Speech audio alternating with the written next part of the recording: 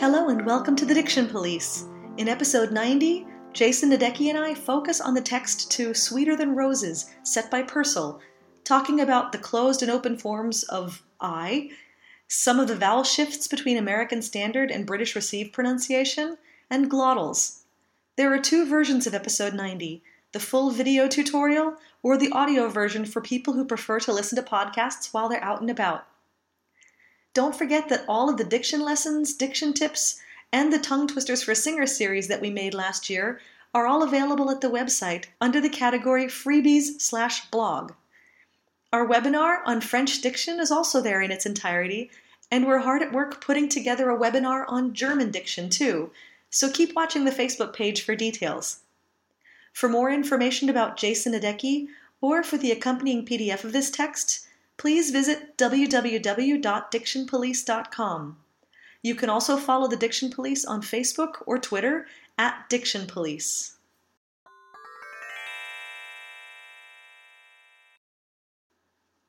Henry Purcell's song Sweeter Than Roses was written as incidental music for Richard Norton's play Pausanias, the Betrayer of His Country. Purcell came from a musical family. His uncle was a musician, his father was a member of the Chapel Royal, as was Purcell himself, and even his younger brother Daniel was a prolific composer.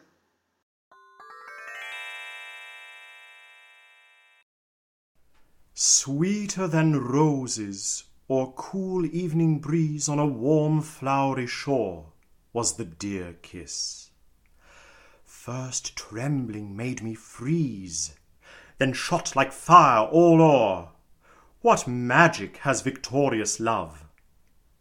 For all I touch or see since that dear kiss, I hourly prove all is love to me. When the capital I is stressed, I'm pretty sure, although there are bound to be exceptions, it's spelt with I. Like kiss. Like kiss, is. When it forms one of those prefixes or suffixes, it could be with an E. Right. Or i.e. roses, victorious, that's not stressed with an E, with an I. Magic, same thing with an I, trembling with an I. Dear, look at that though. Right. That's that diphthong that's created out of the reduction of R to a schwa. And remember, those guys, ir, ur, or, those four start with open vowels. Always. So not dear, but dear. We get or, which does not start with or, with a closed. Exactly. The O apostrophe ER. Right, which of course stands for the word over. Over, which in this case will be or, smoothed, poetic usage. Right, but to contrast that, when we have in the first line OR without any kind of other letters around it. Right, so we have a near homophone, but not an exact match with or and or. When we have the word or, comparing this or that, we have in the British English O with no kind of diphthong after it, just a straight ahead open O. Right, and there's no acknowledgement of the R at all because what comes after it is a consonant. Exactly. So the rule for open O when it gets a diphthong after is if it's in the spelling. The spelling tells us if it's an OR, or in other spellings too, where we have like AW of Paul, it's just the open O. If it's O vowel R or O-R-E, then you give a little bit of a nod to that R as a schwa. So the word O-A-R that you paddle with an or is a homophone of this or, O apostrophe E-R, and not of O-R, which is just O. Right. So that's one way we can distinguish between some of these things. We can distinguish, right. So traditionally, you ride a horse, but your throat may be feeling a bit hoarse. Yeah. Modern speech, that's being lost a little bit. Mm-hmm. But for singing, because it's drawn out and more traditional in general, we should do these things. Right. And we do have one other example of this that rhymes with or, shore. Sure, exactly. That would have the little diphthong on the end to reduce the R to diphthong because, or to a schwa, making a diphthong, because the spelling is O-R-E. Exactly. Just again to compare so the other letter in this, because we keep talking about what happens with the R and the schwa. When we Mm-hmm. have this open O in English, does it stay the same when you see it in a word like, because I would say the word A-L-L, all. Right. That's one of the big shifts from our standard American accent to the British English, where that rounds. And again, the spelling helps us. There are a list of combinations: A-L-L, A-W, like in Paul, A-W-L, A-U-G-H, daughter, for example. Mm-hmm. The spelling can give us some indication, at least, that they need to be rounded. So, fire, all o'er. That's a very different pronunciation of those three words in sequence than we would have in our North American pronunciation of fire all o'er. And Exactly. it sounds so wrong to sing it that way, I think. I mean, it may be closer to home for us North American speakers, but it just would not capture the feeling of what we think of with Purcell. It's also a little flatter in the mouth, so you wouldn't get the space to really resonate as a singer as much as you do if you round these vowels a little bit. Yes, I think so. I think so. Compare the all vowel to a few words before that in the same line, shot, which is that special backwards A that they have in British English that is the short open O, the And that short O. it's basically the exact same sound, just a shorter one. It's the same sound as the father vowel, but with lips, and it's always short. So if you take ah and you stick the lips out, you get o, and you have to make sure that you never lengthen it. So comparing that vowel with all is definitely long and has more lip rounding. Okay. And the tongue is a little bit higher too. So I go from o to all. The first one is the backwards A, the special British short O, and the second is the long open O. Right. So shot, all. You do hear the difference between the two. There's a roundedness to it, yeah. Otherwise, you get short, which is S-H-O-R-T, Exactly. which wouldn't work. And here, just to go along these lines, I, Yeah. as an East Coaster, would say shot and all. So you have a little distinction. A slight distinction, but it's still not nearly as round as what we're looking for. No, they aren't the same vowels as the distinction made in the British English. Yeah. That's right. That's right. Since we're on fire, all or, Mm-hmm. I think we should talk about glottals in the English language, because if you see here, we have between fire and all, we have no consonants. That's right. Now, in connected speech, if you were to speak this line, definitely you could make what's called a linking R after fire. Let's talk about that word for a second, too. It's set on one note, Yes. not fire in two syllables, which is increasingly hard to say as you remove that R and make it a schwa in the British English anyway.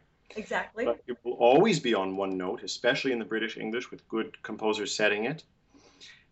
A little smoothing can happen in that triphthong. So yes, we do have all three sounds, but we sort of meld them together a bit.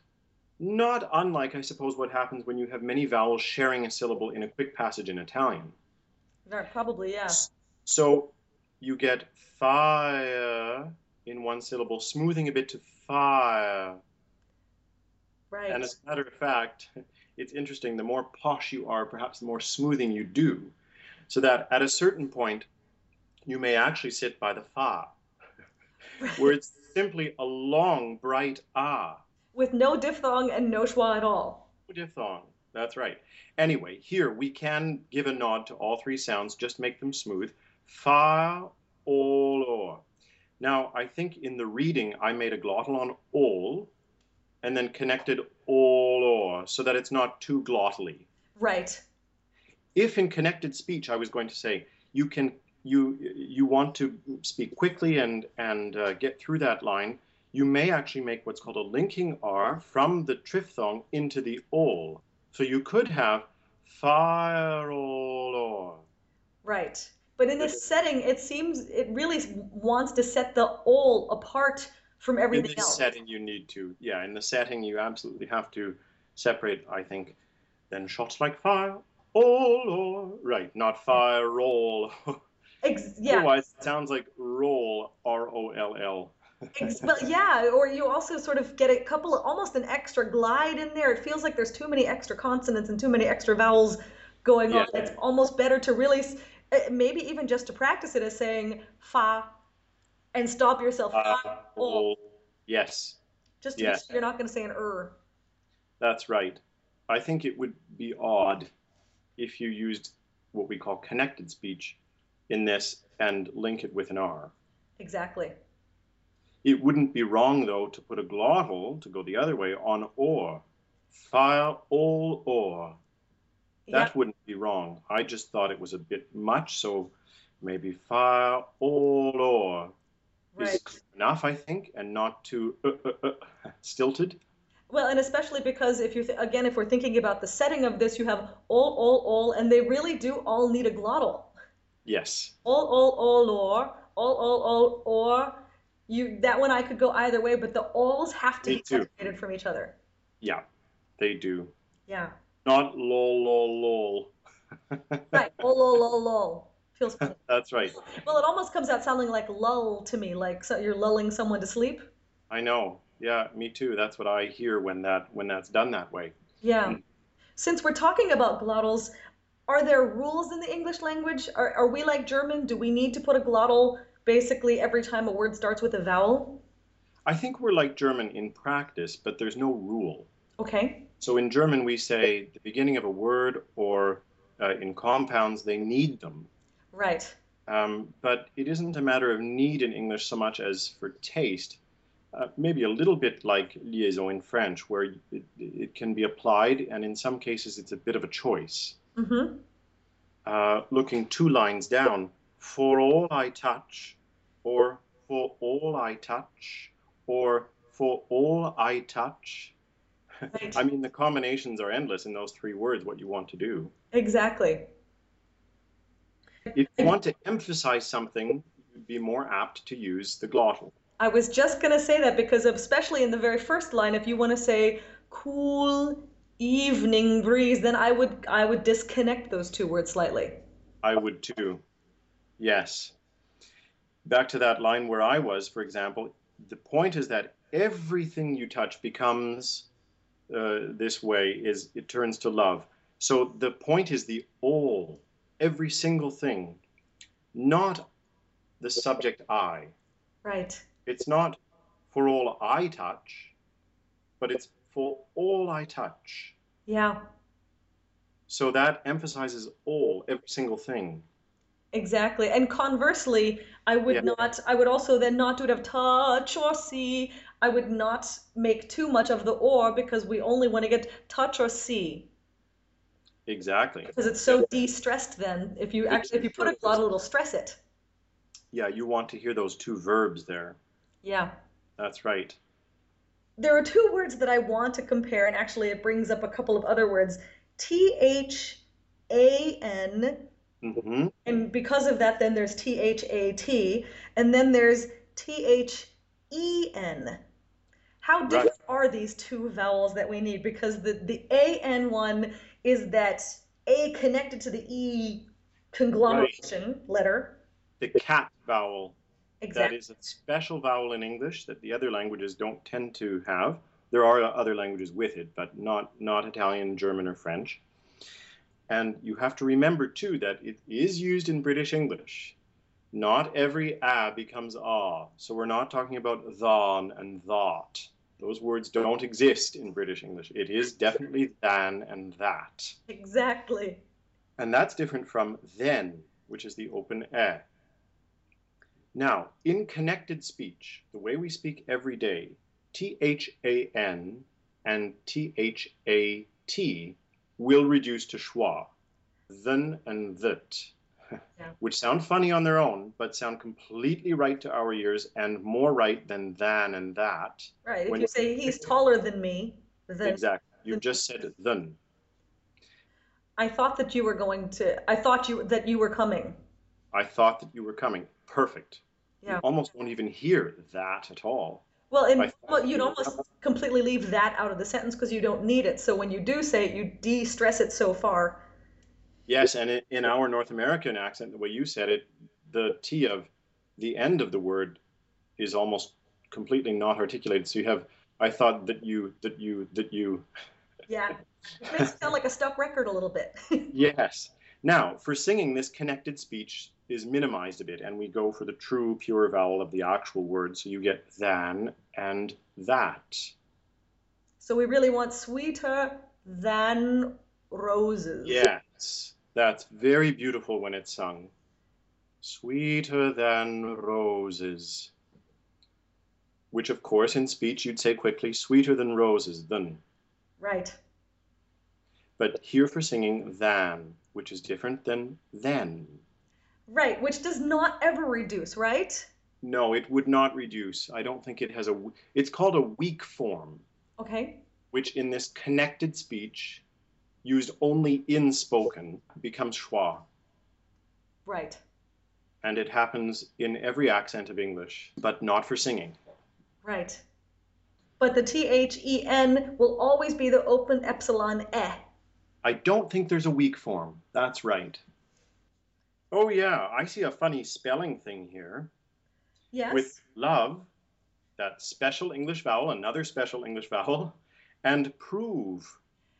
Exactly. Isn't Because that funny? if you're looking at these, they look like they should be pronounced similarly. Yes, love and prove, Right. Because neither of which is right. right, exactly. Because when you learn, as a foreigner, when they learn English, they learn that the E at the end of a word following a single vowel basically closes the vowel before it. And it does sometimes. That's one use of that silent E.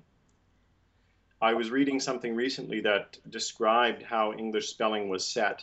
And one of the things they would do in order, when they had each character placed on the line, in order to get the same length of line, because there was no justification, they would add a bunch of silent E's. So this is really about the printing press and justifying things before computers justified them all for us. Literally making justification for justifying the line. Yeah. In a spatial, in spatial terms on the page. That's right. Yeah. And then they kept a few and lost others, and now it's just too hard to sort out. Yeah. But love has that a, the upside down V, that special vowel that's unique to English, and prove is the long closed oo. Right.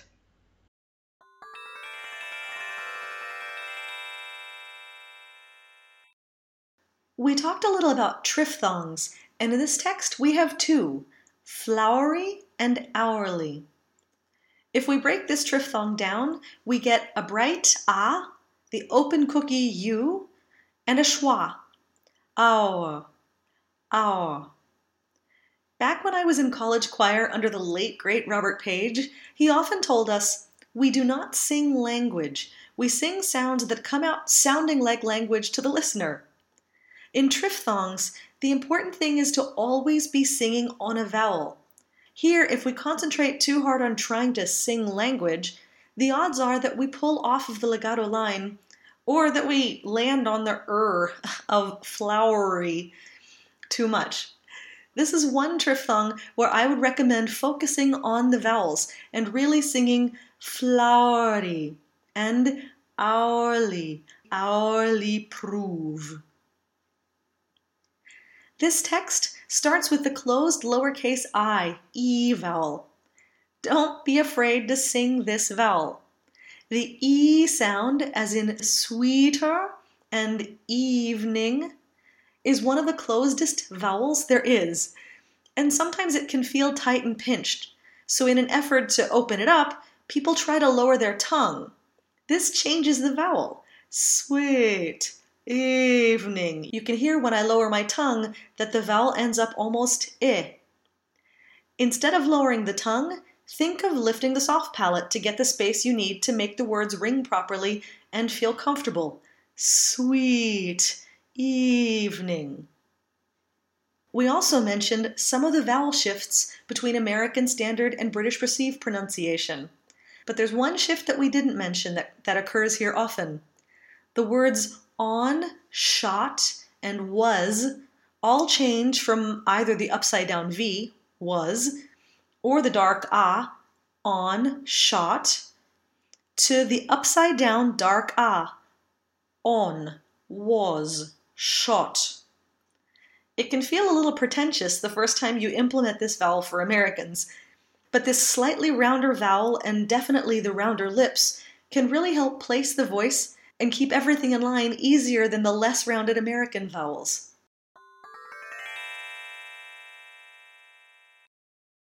Sweeter than roses, or cool evening breeze on a warm flowery shore, was the dear kiss. First trembling made me freeze, then shot like fire all o'er. What magic has victorious love?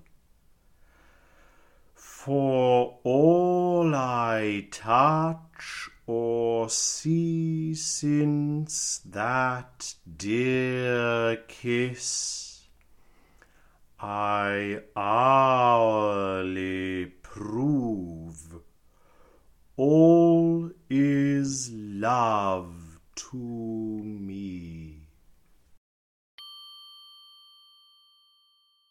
This interview with Jason Nadecki was conducted by Ellen Rissinger. The accompanying phonetic transcription is by Ellen Rissinger and Jason Nadecki. This has been the Diction Police Special Diction Unit, a production of Singing Diction GbR.